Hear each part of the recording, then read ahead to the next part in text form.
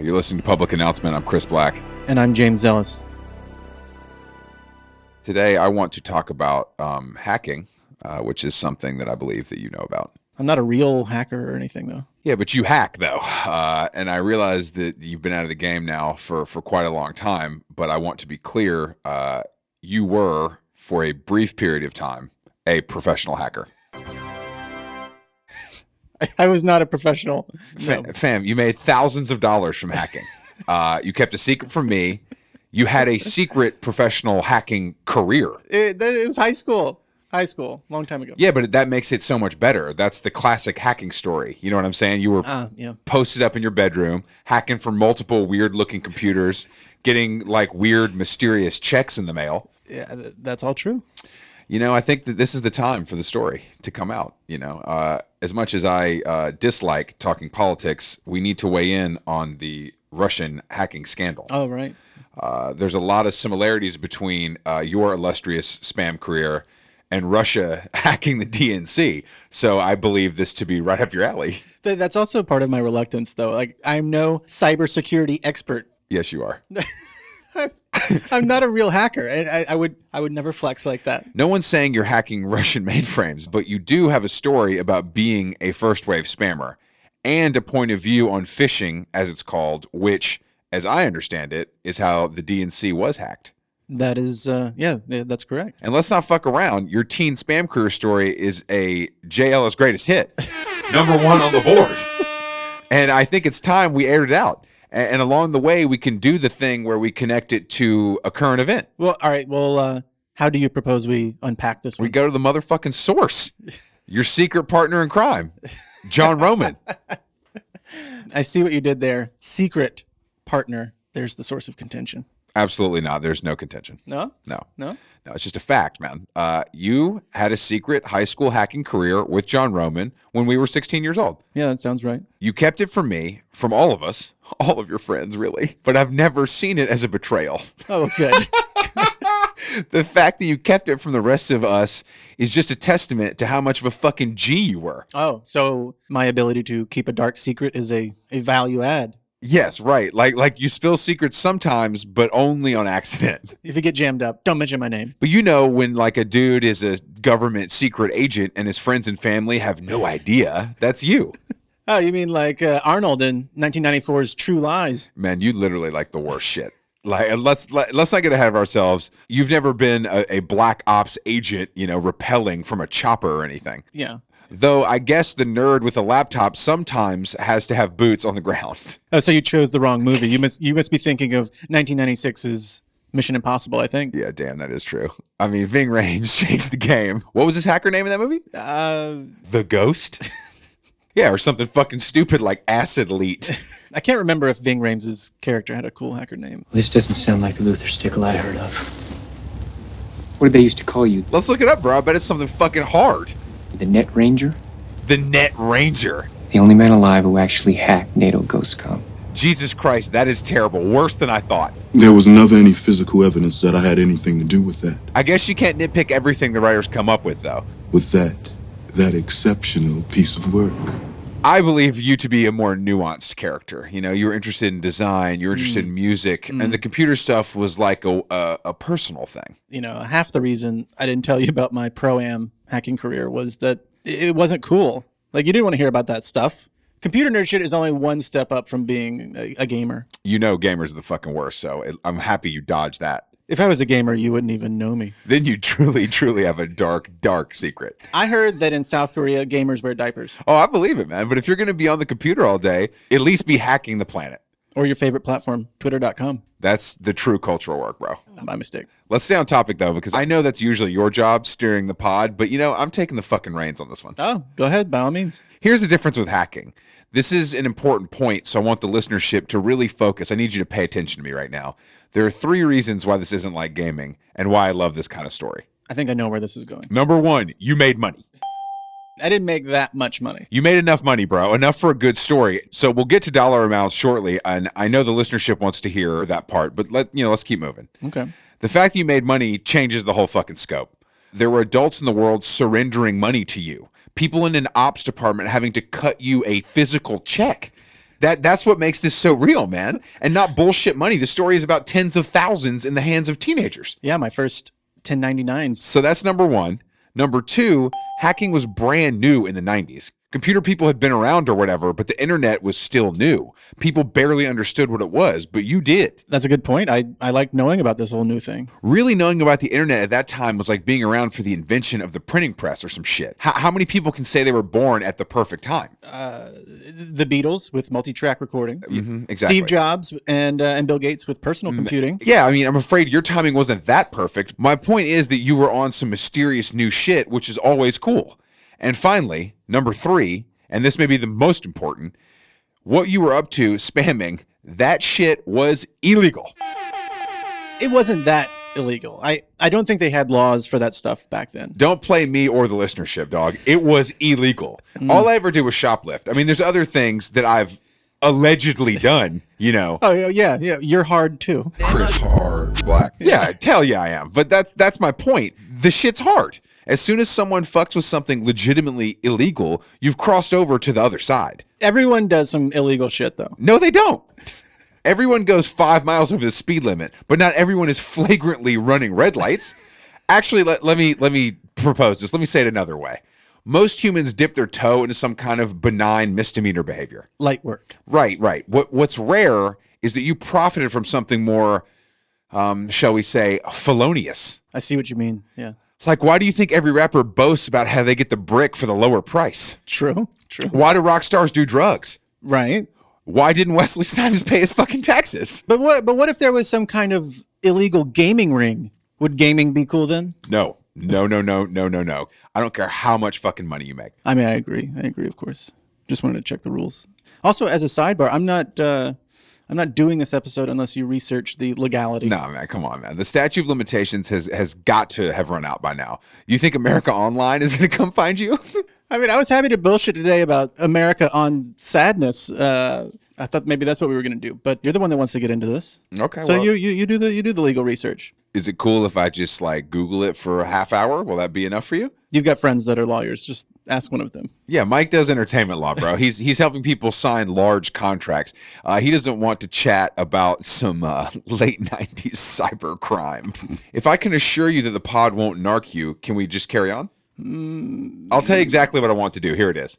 I want to hear about your high school spam career, all that hacking shit. The mainstream media is so hot on hacking right now. I think we owe it to the listenership. It's a service we're providing. Right. It's something we owe them. I see. Yes. I want to hear from John Roman, your partner in cyber crime, and I want your thoughts on the so-called Russian hacking of the DNC. Anyway, let's stop this thing now, and we can start recording again after I, talk to everyone, suss this out. Oh, look at you putting in work. I'm a serious fucking journalist, dog. You didn't know? You didn't know? My bad. Yeah. Also, by the way, I already have all the music mapped out for this episode. Oh, what's up? What we Yeah. got? Let me get the player thing. We can move these around in the computer or whatever, but you tell me what you think. I want to hear your opinion. All right, cool. All right, here we go. Oh, classic. Cranberry, 1993. No, that's my year. Oh man, you know I don't play. You're listening to Public Announcement. I'm James Ellis. And I'm Chris Black. You rock. I'm racking my brain. What's the connection to hacking? You'll figure it out. There's more to come. All right. Okay, it's rolling. You have updates for me? I have so much to share, but I'd like to start with something more topical. Okay. In the New York Times today, January 6, 2017, we have the following headline. Was it a 400-pound 14-year-old hacker or Russia? Here's some of the evidence. And what was the last graph? Let me check. The best way to read the Times is headline, last graph, then back to the top. You're such a pro, fam. Okay, the last paragraph is a quote from a security research person, and the quote reads, in an interview on Thursday, Phil Burdett, a senior security researcher on the SecureWorks team that observed the phishing campaign, posed the question, is this the first time a foreign intelligence service has attempted to influence our election through hacking, or is this just the first time one was caught red-handed? Perfect. See, if that's how they ended the article, that's my cue for what the New York Times really thinks. Because the Times is trying so hard these days to remain, professional. You have to read between the lines a little more than usual. So let's get to this post. They start with a tweet from Teflon Don, where he shits on the idea of Russians hacking the DNC. He even quotes Julian Assange with, a 14-year-old could have hacked Podesta. Young and beautiful and healthy, and that's what we want. Okay. And he follows that up with, why was the DNC so careless? The article goes on about how Podesta gave hackers his password in a phishing scam.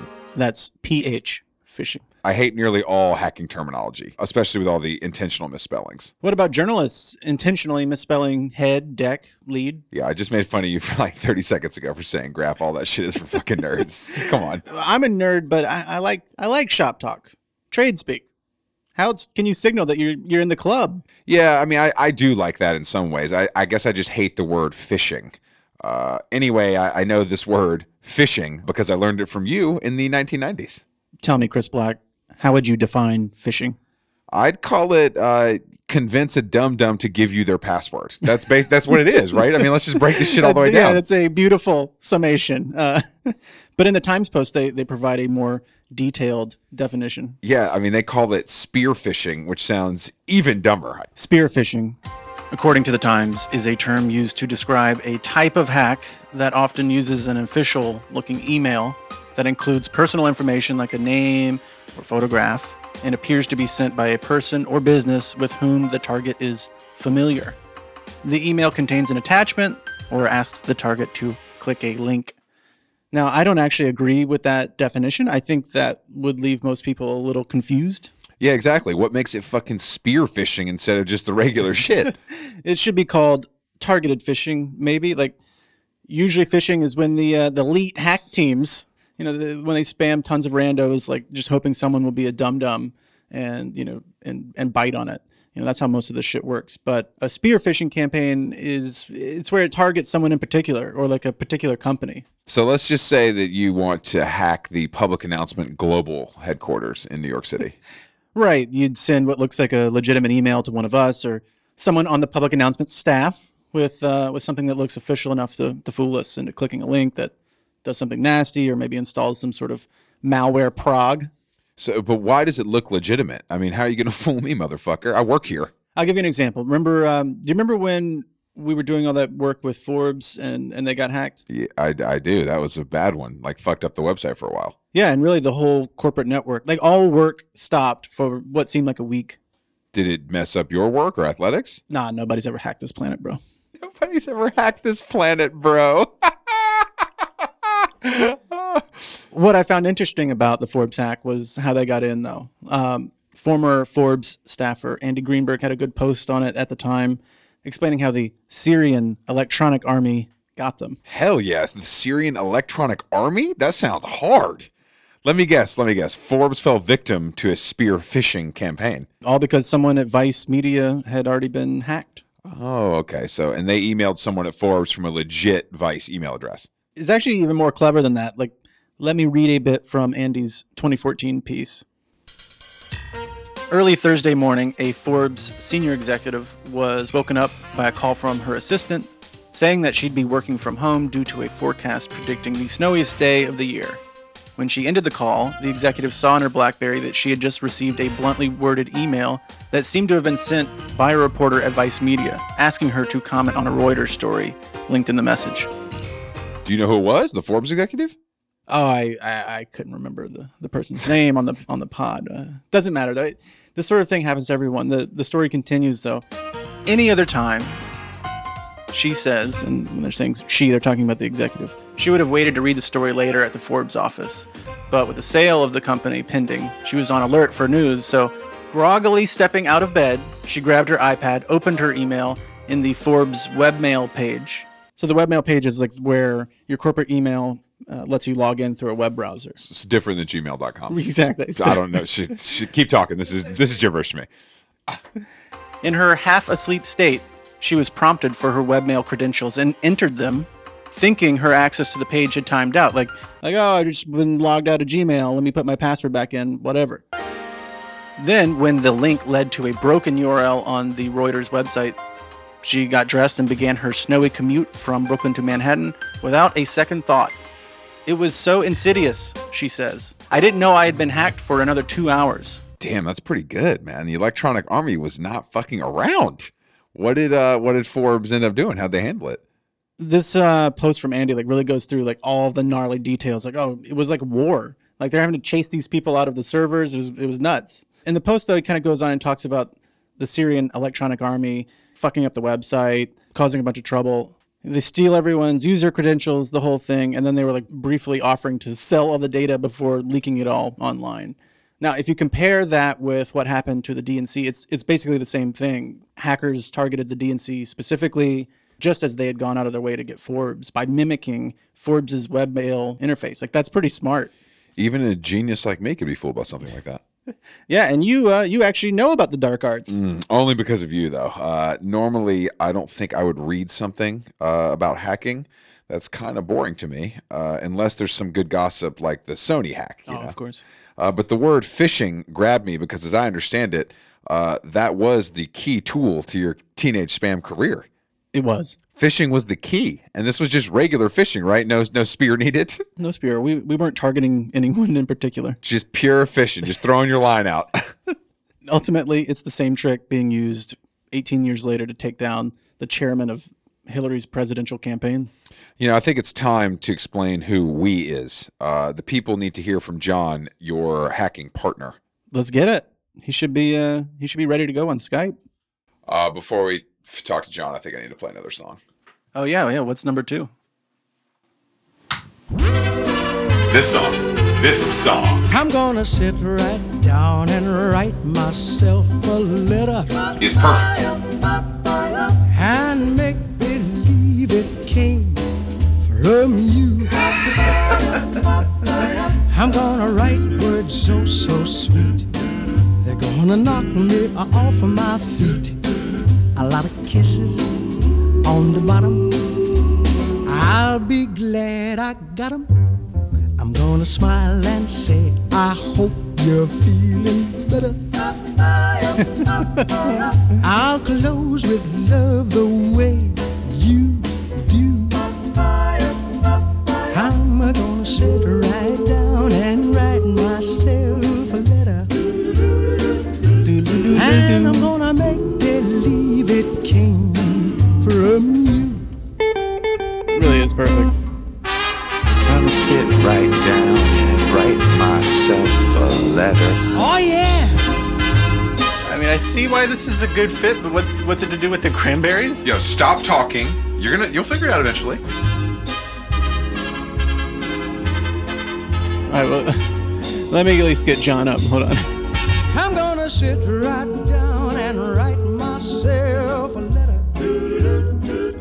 And I'm gonna make believe it came from you.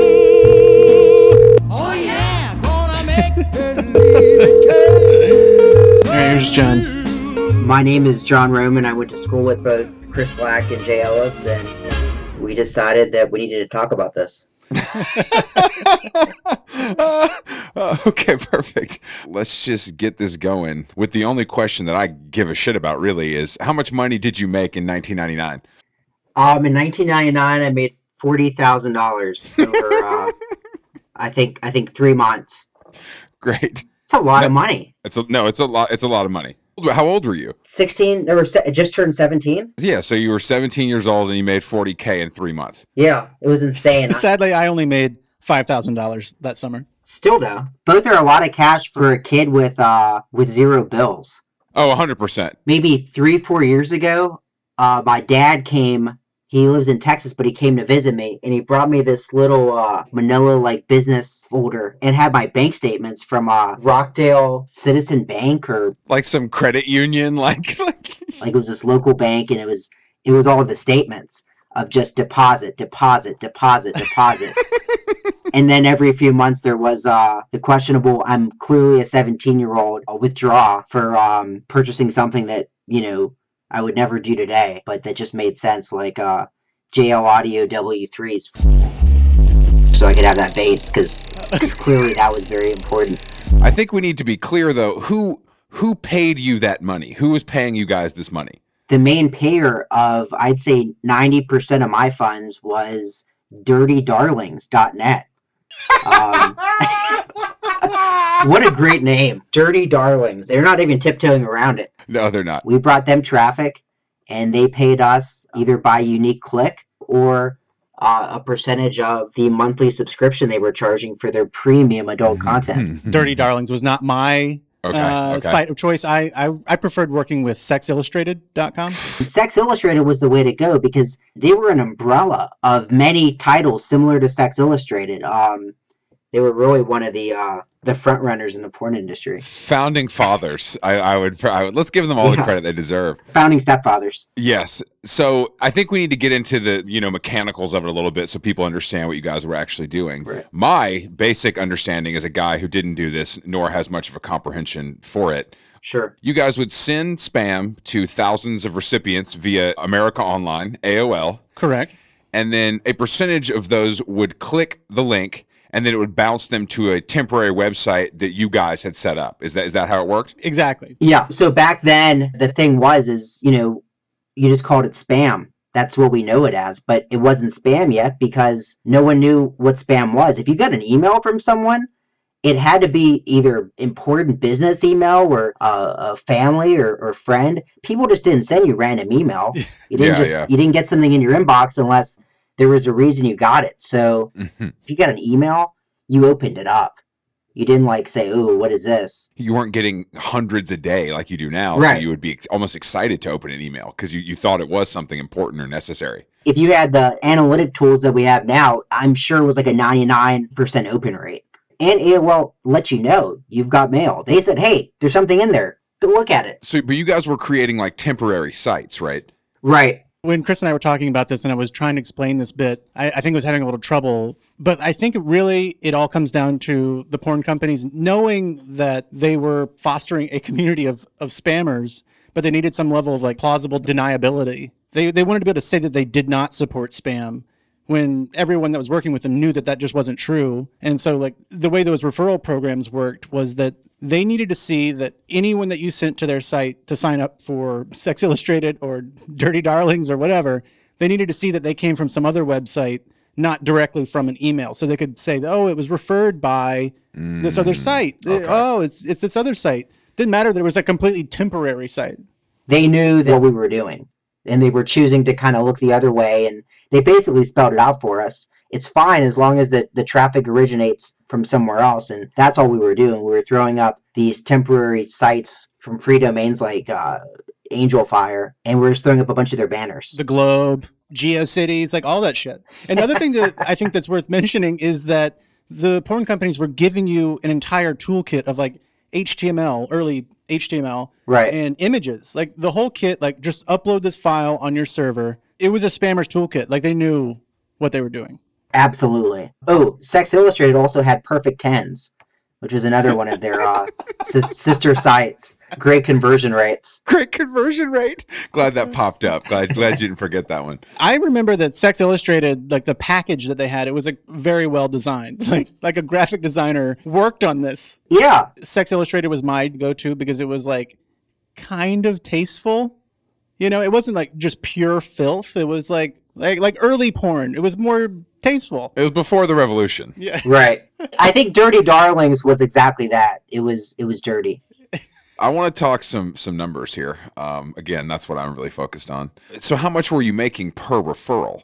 Depending on the site, the company, they had different affiliate, options. So one of them was 12 cents per unique click. So as long as each site visit was from a different IP address, you would get credit for it. Yeah. And then the other side, which ended up being the more lucrative, was a third of the monthly reoccurring revenue. So I think they sold memberships for $30 a month. Mm-hmm. And as long as the end user was a stated customer, you got $10 a month each month they remained. That's what you did. I never fucked with that because I was always planning to get out. So I just took all the one-time payments. And I think it was $30 per new sign up. So that was an option too. Was the one-time $30, but I stayed with the first two. How are they paying you? I think it was just bi-weekly payments. Bi-weekly, check in the mail from a discrete LLC. And how were you keeping these checks a secret?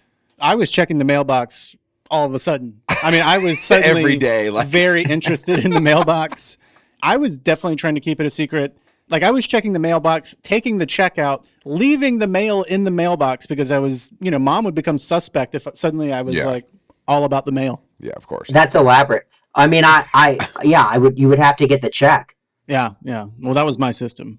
What'd you do? So I came up with a story, but I was going to say that it was for online dating services. Oh, I see. I could be very transparent with what I was doing to a Transparent. certain degree. Oh, like change all the details around? It's a dating service, Mom. Instead of Hardcore extreme porn, replace that with Christian dating services or maybe J-Date. I don't know, something to that extent where it wouldn't be so taboo. Were you really that concerned, or were you kind of flying high on adrenaline and money making? I was concerned, man. I'm always kind of trying to think that way. You didn't get flagrant. And while I was high on money making, I had no value of the dollar. I think the difference in it being 4,000, 40,000, or 400,000, I just didn't understand. I mean, I knew it was money and money was good, but I didn't understand how much that is or isn't. I also want to understand the phishing element, P with a PH, phishing, PHISHING, and what that had to do with the whole thing. It's important to know that it was like early days of AOL, and that's just where everyone was. There were other parts of the internet, sure, but everyone used AOL. That's really the whole universe. And the best way to reach all those people was to use another real AOL account. Because if you were caught spamming, if they just saw that too many spam emails were coming from any account, they would just shut it down. And so you had to fish, you had to have these accounts to do it. I think that's accurate. So when we first started, you just popped in the AOL CD, typed in some information that didn't even have to be necessarily valid, and you were given the 70 free hours of AOL. Then they started to need a credit card. That just became a tougher process of just setting up dummy accounts. Yeah, it became more laborious. Right. So there was that natural progression to let's get people's accounts. Yes. And So, it's not See, like I like your choice of words. But let's just get yeah, them. by get people's accounts, I mean, Yeah, it's stealing, but we were kids, and you're tricking people into giving you their account information, and the whole thing just had an extra legal quality to it. Keep in mind, that we're just talking to all these other like weirdo AOL hacker people about all this stuff. my understanding is that this enterprise kind of spawned from your involvement in the AOL chat room scene. So, like, how did you get started with that? And did somebody teach you game? How did you figure this out? it's not like Jay and I had this great idea. Well, we got to get accounts. It was just these private chat rooms on AOL that had all these people that I guess were doing similar things that we were. The underground. The wares scene. Yeah, the whereas. Some pronounce it Juarez. I don't think it was Juarez though. I think now it has been settled on as wares scene, Yeah, softwares. It makes more sense. but we 100% called it Juarez for sure. Thank you. Yeah, it's 100% Juarez, but you and I definitely pronounce it incorrectly every time. With confidence, though. Well, there were no podcasts then. There was no one to explain to you that, this is the correct pronunciation. We're just reading words on a screen that are intentionally misspelled, trying to come up with our best. And Right. Juarez sounded pretty fucking cool. So I think that was what we settled on. I think that's how you and I got started in it. We wanted like Adobe Photoshop 4.0, and we didn't want to pay $700 for it. And we somehow got in there, and we were given Adobe Photoshop, and we were given Adobe Illustrator, and we were given all these high-end Progs. progs with a Z at the end, a capital Z. Oh, The G was lowercase, but the Z was capital. This was super interesting to me at the time because there was no way that I could afford any Adobe app. That was so far beyond my reach as a middle school kid that like the idea that there was some weird chat room that you could go in and like type in some incantations and get this software, that was amazing. Like I was sold. Like, let's do it. Let's go down the rabbit hole and figure it out. Yeah, I mean, there was no other way we were going to have access to that stuff. Yeah, it's Conyers, Georgia. No one's parents is going to buy them any of this shit. So you guys were just in these chat rooms trading links, like trading. How did it go? Like, how did you physically get the program? They had servers set up where it was a server in the sense, like, Yeah, they were called servers, but that's a little misleading. Like they were chat bots, little bots that would participate in AOL chat rooms just working to distribute software. Someone would come into the room and they would say, type / full list. And if you do that, you got an email sent to you of the list of all the software they had. And then you'd go back to the chat room and you type the command /send, and you'd either put the number or the program. And within a few minutes, they forwarded you maybe 6, 7, 8 emails, each with a zip file in there. It wasn't even zip files, man. RAR files. RAR. Oh, it was RAR files. Yeah. Yeah, it wasn't zip. You're right. It wasn't WinZip. It was RAR files. Good memory, man. These files were just actual attachments. There wasn't like, oh, here's a link to the file on some other server. It was in attachments, and so it was all bound by the limits of how much you could attach to an AOL email. Right. So you had to get all of these like smaller files, like tons of them. Like it might be 30 files, 30 RAR files that you'd have to download, and it would take forever. You'd have to download them for a week. Long ago, and then uncompress them, unrar them. Well, I'm not even sure what that would be called, but you had to decompress them back into some kind of original binary, and then you could install your stolen copy of whatever. Jay, that's what got you and I like started in this, and somehow along the lines, we slipped down the slippery slope of utter darkness, the dark internet. And I think the next thing we had was the AOL Progs. With a Z. Like AOL Hell. AOL Hell. Real Wild Boy. I even know AOL Hell. It was some like real Wild Boy on the internet shit. Like lawless, strange, no one even knows what the hell this is, causing trouble, like early, like the birth of trolls is what we're talking about. It is. Close your eyes and you can see. AOL is like, you can like draw a straight line from AOL to like all the rest of this stuff in my mind. Remember 100%. I mean, the tools were purely just to create havoc.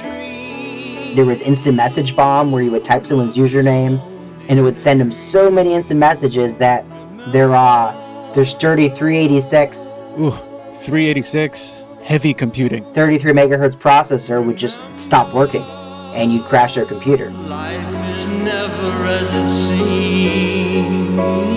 You may not remember this, but the Progs author, the author of AOL, was Dechronic. How could you forget the legend? Yeah, I mean the godfather of script kiddies. Yeah. He was amazing. You couldn't do anything. It's just, you just did this shit for fun. Like you weren't doing anything. Like there wasn't anything, you weren't gaining anything from it. You were just fucking with people. Correct. You could pretend to be Steve Case. Do you remember that one? Yes. A Steve Case cloak. Cloak? Yes. Yeah. Like that's just funny. Like the idea of someone writing a program just to let weird teenagers pretend to be Steve Case. It's funny. We weren't productive.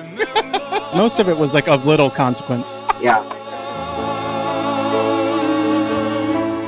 Remember, It's great. life is never as it seems.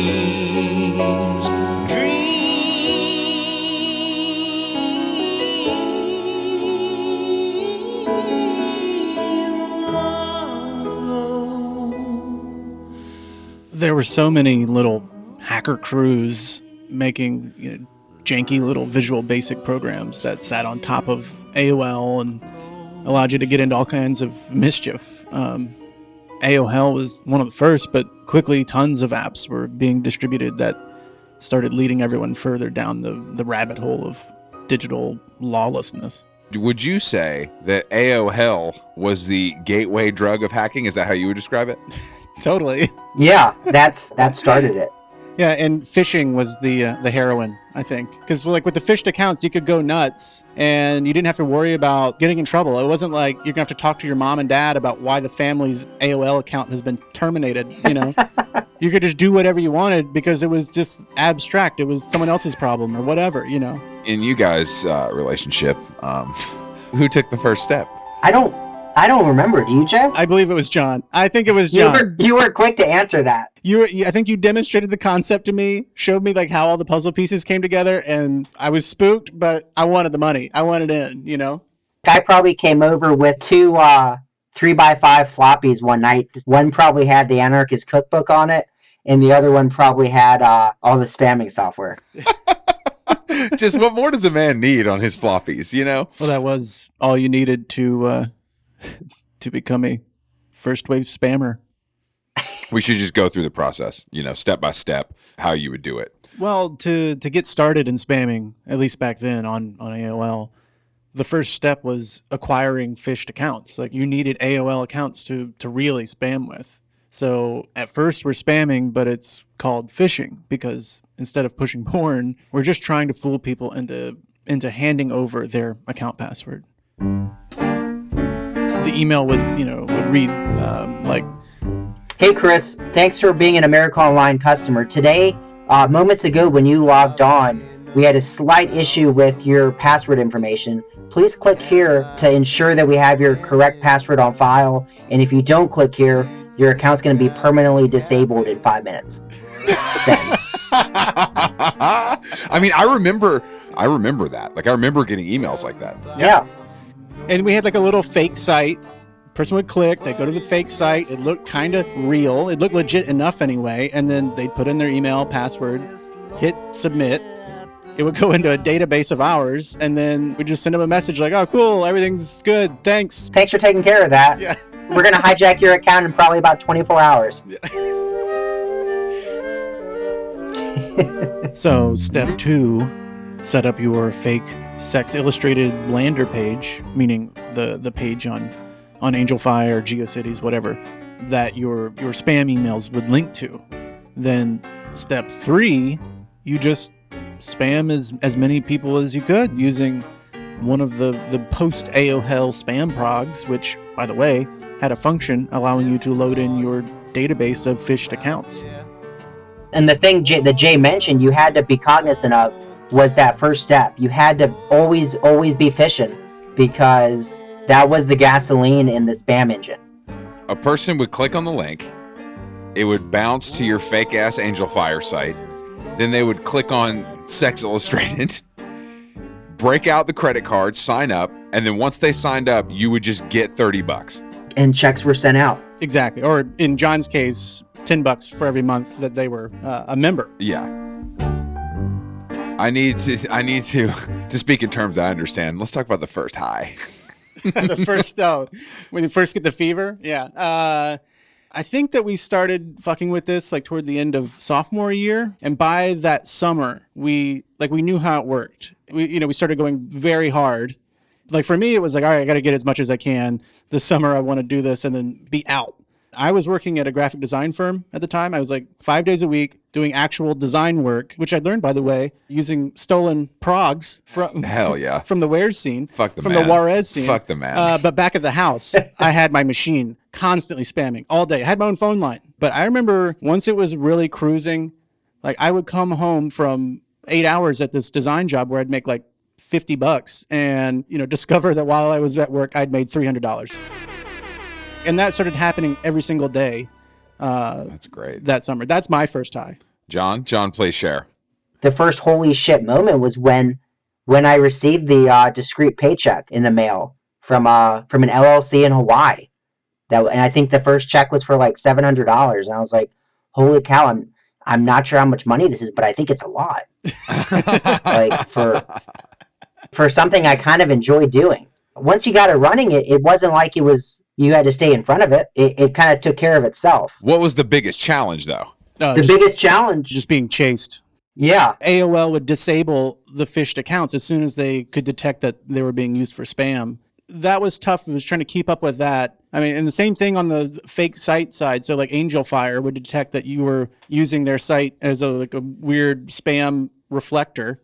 And, they would kill the page off. So, you had to get a little smarter about bouncing the spam links around to different locations. So if one page was terminated, you could reroute to a new place. And let me just say, this doesn't really sound that bad, to be honest. well, it wasn't. The whole thing felt like such a goofy game especially because AOL staff treated it a little like whack-a-mole, just disabling the accounts spammers were using. But with time, the AOL team got more advanced. I think what happened was that they probably added some level of like programmatic detection. So instead of like waiting for people to report you, they were detecting automatically that you were doing this, and they would start killing you off. At the end, they literally, an account would last 10 or 15 minutes. Yeah, it moved fast. To me, sounds like you guys were killing the game. So what made you hang it up? I'll go first because I did stop first. You know, I'd given myself this limit to how much money I'd make. Like I knew I was fucking with something dangerous, and as we were going, you could feel the stakes getting higher. You know, AOL is getting better at detecting you, and there was just a moment where I stopped. I should explain that when you were using like the spam programs, like the first thing it would do when it logged you in is that it would disable everything. It would disable anything that could slow you down, and the most important was instant messenger, so people could not IM you. But one day, I remember the machine is running, it's spamming away, and suddenly an IM pops up. And it just says like, hey, how's it going? You know, or something like... yeah, innocuous, just like a regular chatty comment. Yeah, I thought it was just the program like maybe had bugged and like hadn't turned it off, and this was maybe someone's friend trying to say hello. And John, I remember telling you about it. Yeah, you turned them off. You couldn't receive them. But like another week goes by and it happens again, and it's the same kind of thing. You know, just another innocuous like, hey, you know, how you doing? I remember stopping the spam rig and cautiously respond like, oh, you know, nothing much. Like, how about you? Again, I think I'm just talking to some random person. But then they say, I just wanted to let you know that we've been tracking your location. We know where you are. Ooh. Adrenaline is dumped into my bloodstream. Heart starts racing. I jump under the desk, pull the power, and just sat there like quietly freaking out for a few minutes before turning my machine back on, destroying all the evidence. Yeah, I remember you telling me that. That was the end. Yeah, after I got everything backed up and like crawled under the house and hid my CDRs and, you know, bury whatever like evidence of my internet crimes, like I did call you and just explain like, hey, I am out of the game. This is it for me. John, when you heard from Jay and you heard the story, did you stop? No, I chose not to. I felt like if that were the case, they wouldn't have broadcasted it to him. Now, I knew the obvious, that it wasn't going to last forever, and that it was the end was coming sooner than later, because we were watching the news. And AOL was putting it on their news feed, discussing it and letting everyone in the world know that something heavy was coming to stop spamming. So at that point, the money was continuing, and it was going really well. So I had to make a game time decision to go into high school and talk to my counselor and say, I'm in all AP classes right now. If I were to withdraw for the semester, can I come back in January and still graduate on time? Oh, yeah. I remember that now. And they told me yes. So that's what I did. And I went full blown into spamming for the next couple of months. You kept going. You know, I hung it up. I was spooked and already pretty pleased with the $5,000 that I'd made, but you kept going. And it was amazing being an observer, watching the news, hearing the word spam itself become a mainstream term. Seeping into the zeitgeist. Right. And we were reading that anti-spam laws were coming, which was oddly comforting in a way because, it made you think that maybe this spamming stuff isn't illegal. It wasn't. I mean, I don't think the spam part was. Obviously, the stealing people's accounts could be considered questionable. But the actual act of sending an unsolicited email, there wasn't anything on the books at the time. Yeah, this was before the Can Spam Act. When that finally went through and like AOL on their home screen, their welcome screen, like put a picture of a Lamborghini that they had taken from one of the spammers. That was the moment when I saw that. Literally that day, I said, "Okay, I'm no longer interested in this." They're taking the Lambo. I got to get out. This is definitely illegal now. Yeah. Yeah, this is definitely illegal now. And I sure as hell didn't buy a Lamborghini. I bought a Honda CR-V.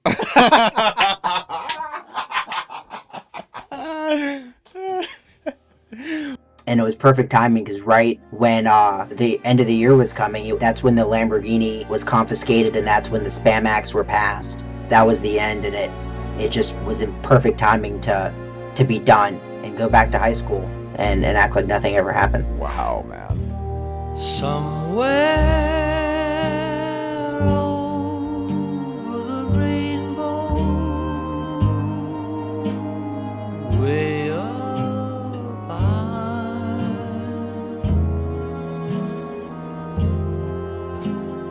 there's a land that I heard of once in a lullaby. Somewhere over the rainbow skies are blue,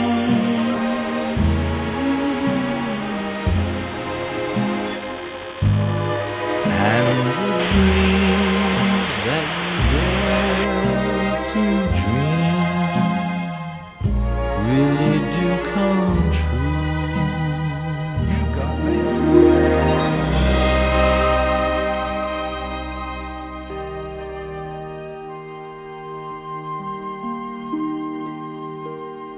You know, how do you feel about it now? And I guess, do you have any thoughts on the hacking that's kind of dominating the news today? I love the experience and love that it happened, because I think honestly, making that much money in that short amount of time, being so young doing it, and then for lack of better words, blowing it, it really gave me a better grasp of the value of a dollar. It eliminated me having to go through those hurdles later in life. And the last piece, so Jay and I had spoken about this before. I mean, that's hacking. Right. It's not a whole lot more complicated than that. I think we all have this kind of mindset when we hear hacking and the Russians are hacking us, of the Hackers movie with Angelina Jolie and a black screen with green text hacking into the mainframe. And that definitely exists, but that's not what hacking is the majority of times. What strikes me is that what happened 18 years ago or however long it's been, the exact same thing is happening now. You know, these huge stories around the DNC being hacked and, you know, John Podesta being hacked. It's not like someone had some amazing bit of code that like cracked open the mainframe and let them in. They just fooled the guy. They tricked him. It's just a human thing. In all these years since, every time I read any story about hacking, I was always amazed that it never seemed to evolve. It was always the same story that we were a part of. It's all the same. It's fooling people, and it's just getting them to give their email address or give their password. And for whatever reason, no one in our society, unless you've been through it, really grasps that it's not a room full of it's not a room full of hackers under the employ of the Russian government. It's much simpler than that. It's just a bunch of wild internet creatures that figured out that you don't need to crack the mainframe. You just have to fool people into giving you their password. 100%. All right, so we're at the end here, the last question. And, you know, since this is going to be broadcast to our global listenership, I wanted to ask both of you, you know, do your parents and your family know this whole story now? No, I don't think so. Erin knows, of course, and Cher Ellis knows. Probably not all the details, and she definitely didn't learn until after I was an adult. But I think, well, yeah, there's a lot of folks that don't know. What about you, John? I don't think they know it to the full extent. I think they will shortly, though. That's a fair assessment. I don't think I held the story back. I think I filled pieces in. Like my mom and dad, I've explained to them like what I did. It wasn't an hour-long discussion. Sure, that's what we're here for. I don't think I ever shared the details like the three of us have just gone through. But I'm glad, because I think it needs to be documented. Yes, I agree. Trust me, I agree. I pushed. Oh, he definitely pushed for this one.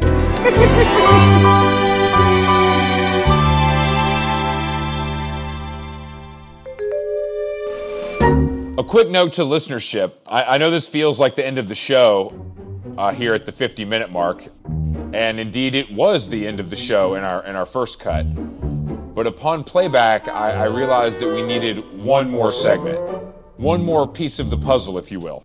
We needed to talk to the god, Cher Ellis, who you may remember from episode 3. I just felt like we needed her parenting perspective on this important story.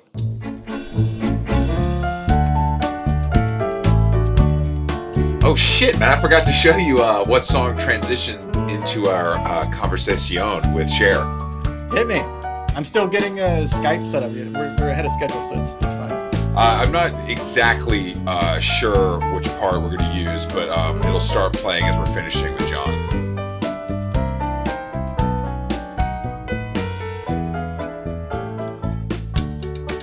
You hear that? Oh. What is that? What is that? I've definitely... You've heard this 100%. If you've heard this a million times. I'll give you a hint in terms that you would understand. 1998. Oh shit! Oh! I think a true classic. One of the great films. Don't cry, shot girl. F-O-X. Feels very appropriate for Cher Ellis. 100%. I'll ring her now. F-O-X.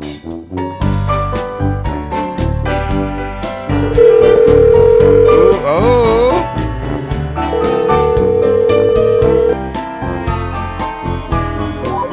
Hello. Hey, Ma. Hello, Cher. Hello to you both. Ma, I believe we're all set. It looks like we're recording now. This will be edited, right? Of course. I know you two want to talk about Jay's computer spamming, which makes me nervous. And I have to watch what I say publicly when I get to thinking about Jay at that age. Oh, I totally understand. But that goes for both of you, honestly. Chris, weren't you into stealing refrigerators or something? Allegedly. It wasn't refrigerators. It was. Look. That's not why we're here today. Let's focus, guys. Cher, I do have a few questions for you. All right, shoot. Well, number one, what did you think your son was doing with a room full of expensive computers and his own personal phone line? Did I know he was sending computer spam? Is that the question? Yes, it is. Exactly. I had no idea. I was just glad he wasn't tying up the phone line. Right. As for the computers, he bought all that stuff himself, so I didn't think much of it. So you never thought, like, how could he afford all this expensive gear? Well, how is anyone supposed to know what's expensive? It was just computer stuff. He had a job at that design firm. Quantum Graphics. Yeah, he was working. For the record, I love the fact that your first job was a design firm called Quantum Graphics. That's spelled with a Grafix, by the way. He was always good with money, so I didn't think that much of it. And back then, a phone line cost, what, $20 a month? That sounds right. Yeah, but I mean, you didn't notice anything strange? No clues, maybe, that your son was slinging porn from the tree-lined suburbs? Well, first of all, there's nothing strange about porn and teenage boys, so no, there wasn't anything out of the ordinary. But what's ordinary anyway? Yeah. Both of you were weird. So should either of you ever parent a teenage boy, you'll understand. It was like a war zone. I saw some shit, man, things you can't unsee. That might have to be a separate episode of the pod. Ma, I think you had two main concerns, if I remember correctly. Me getting a girl pregnant and drugs. Well, you seem terrified at the prospect of getting anyone pregnant, so I felt okay about that one. You're never 100% sure, but I thought it'd be all right that that wouldn't happen. And all of your friends were into, what's it called? Straight edge, right? Yep. Which I admit seemed like it might be an elaborate story you had put together. Sure. But you had enough documentation to back that up. That first Chain of Strength 7-inch was pretty convincing. True Till Death, a classic. I couldn't even imagine that you two would drop out of high school. That's what I should have been looking out for. Yeah, I don't think anyone saw that coming. Like, not even the two of us. I don't want to talk about that, though. I can't think about that time without being pissed off at you both. But look, you've turned out fine, but what a couple of worrisome teenagers. Cher, this is why you're on the pod. You're such a star. Worrisome. Worrisome. Such a star. This will not be edited out. I can tell you that for sure. But we need to keep it moving. Number two, when did you find out about Jay's teenage spam career, and then what was your reaction? Jay, when did you tell me? I honestly don't remember. You know what? I think you told me sometime after living in New York a while. Once you had a job and were making money, it seemed like you started sharing all sorts of classified information with me. That sounds right. Hey, Jay's whole thing as a kid was he would not lie to your face. But if you didn't ask the right question, he wouldn't offer any incriminating evidence. He was a literal responder, holding to the letter of the law, answering only the required minimum to be in truth. That's my policy. Crazy. Yeah, that's true. I didn't find out about his spamming career until he was already out of the game. Really? No, when did he tell you? I mean, it didn't take that long. I think I just got it out of him one day. Suddenly, dude had more money than I could figure out. You know, beyond the computers, he shows up at band practice one day with a giant guitar amp that had to be at least $1,000. More, dude. Like maybe $2,000 with the cabinet, pedals, and all the trinkets I got. Mom never saw that though. Like I toted that straight from Guitar Center to the practice space. See, he wouldn't lie to your face about it, but you knew what questions to ask. Sherry, are you saying that the parenting lesson is to always ask the right questions? And follow the money. Follow the money. Get those tax returns and see what's going on. Jay, how much were you making at Quantum Graphics back then? I think $6.50 an hour.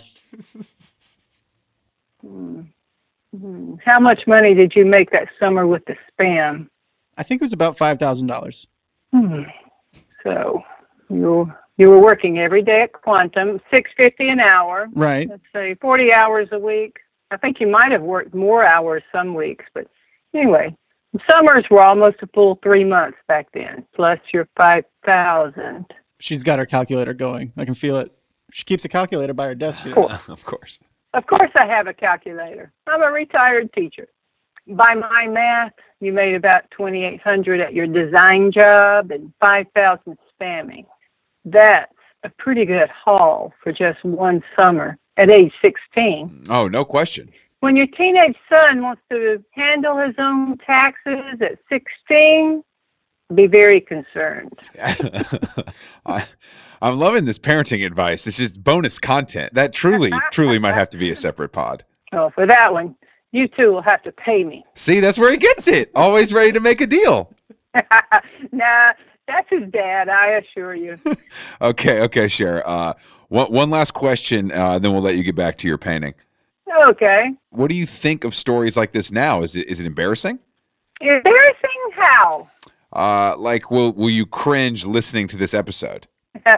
Now, if you can't laugh at this shit 20 years later, nothing bad happened. I mean, Jay didn't get caught. Didn't get caught? Well, he didn't. Everybody rides a line when it comes to behaving in this world. And when you're a kid, you want to ride the line. See what you can get away with. What did he do? Sell computer porn using email passwords from people foolish enough to hand them over. That's right. Tell him, Ma. Oh, you two are really amazing. Am I proud he was spamming people? No. If he had explained it to me at the time, I'm not sure I would have understood anyway. The fact that it was porn, I mean, whatever. I mean, come on now. You wouldn't have been proud of a porn-pushing son. That would have been a disappointment. I always figured you'd do something more interesting with your life. And you did. But back to Chris's question. As a parent, you have to appreciate when your kid can handle his own business. Yeah. Jay handled it all without getting arrested or turning into a career criminal. So I have no complaints. Well, except for both of you dropping out of high school. But you've both figured out interesting law-abiding lives in New York City. I assume they're law-abiding. Now, the whole thing is just a good story at parties. And who doesn't like a good story? Exactly. Thank you so much, Cher. Again, you're a star. I knew you'd deliver, Mom. Many, many thanks. Oh, anytime. I'm just tickled you wanted to hear my thoughts on this. Must be in New York City.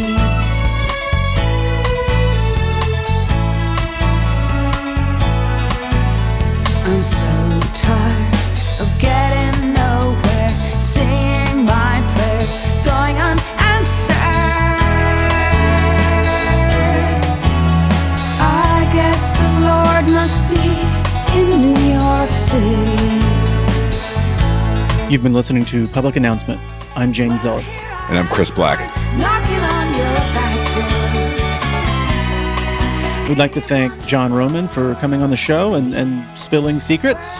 He didn't have to do that, so thank you. We both know that barely scratches the surface. That was light work for your boy.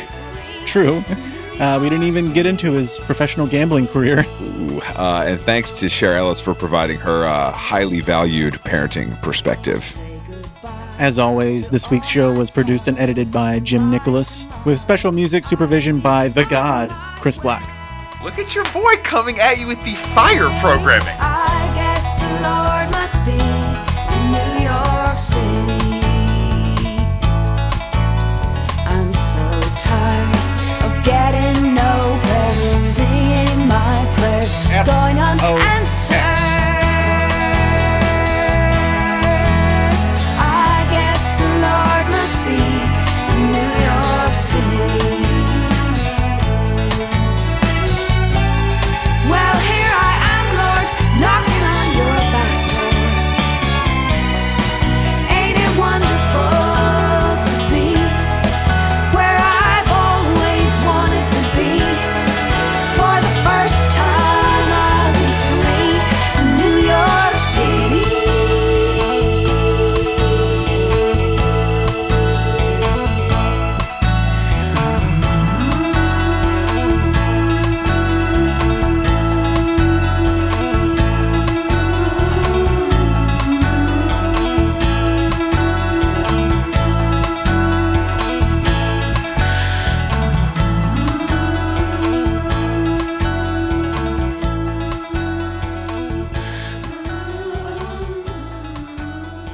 Oh, Chris, before you go, what was it you were signaling again? I could have sworn it was refrigerators.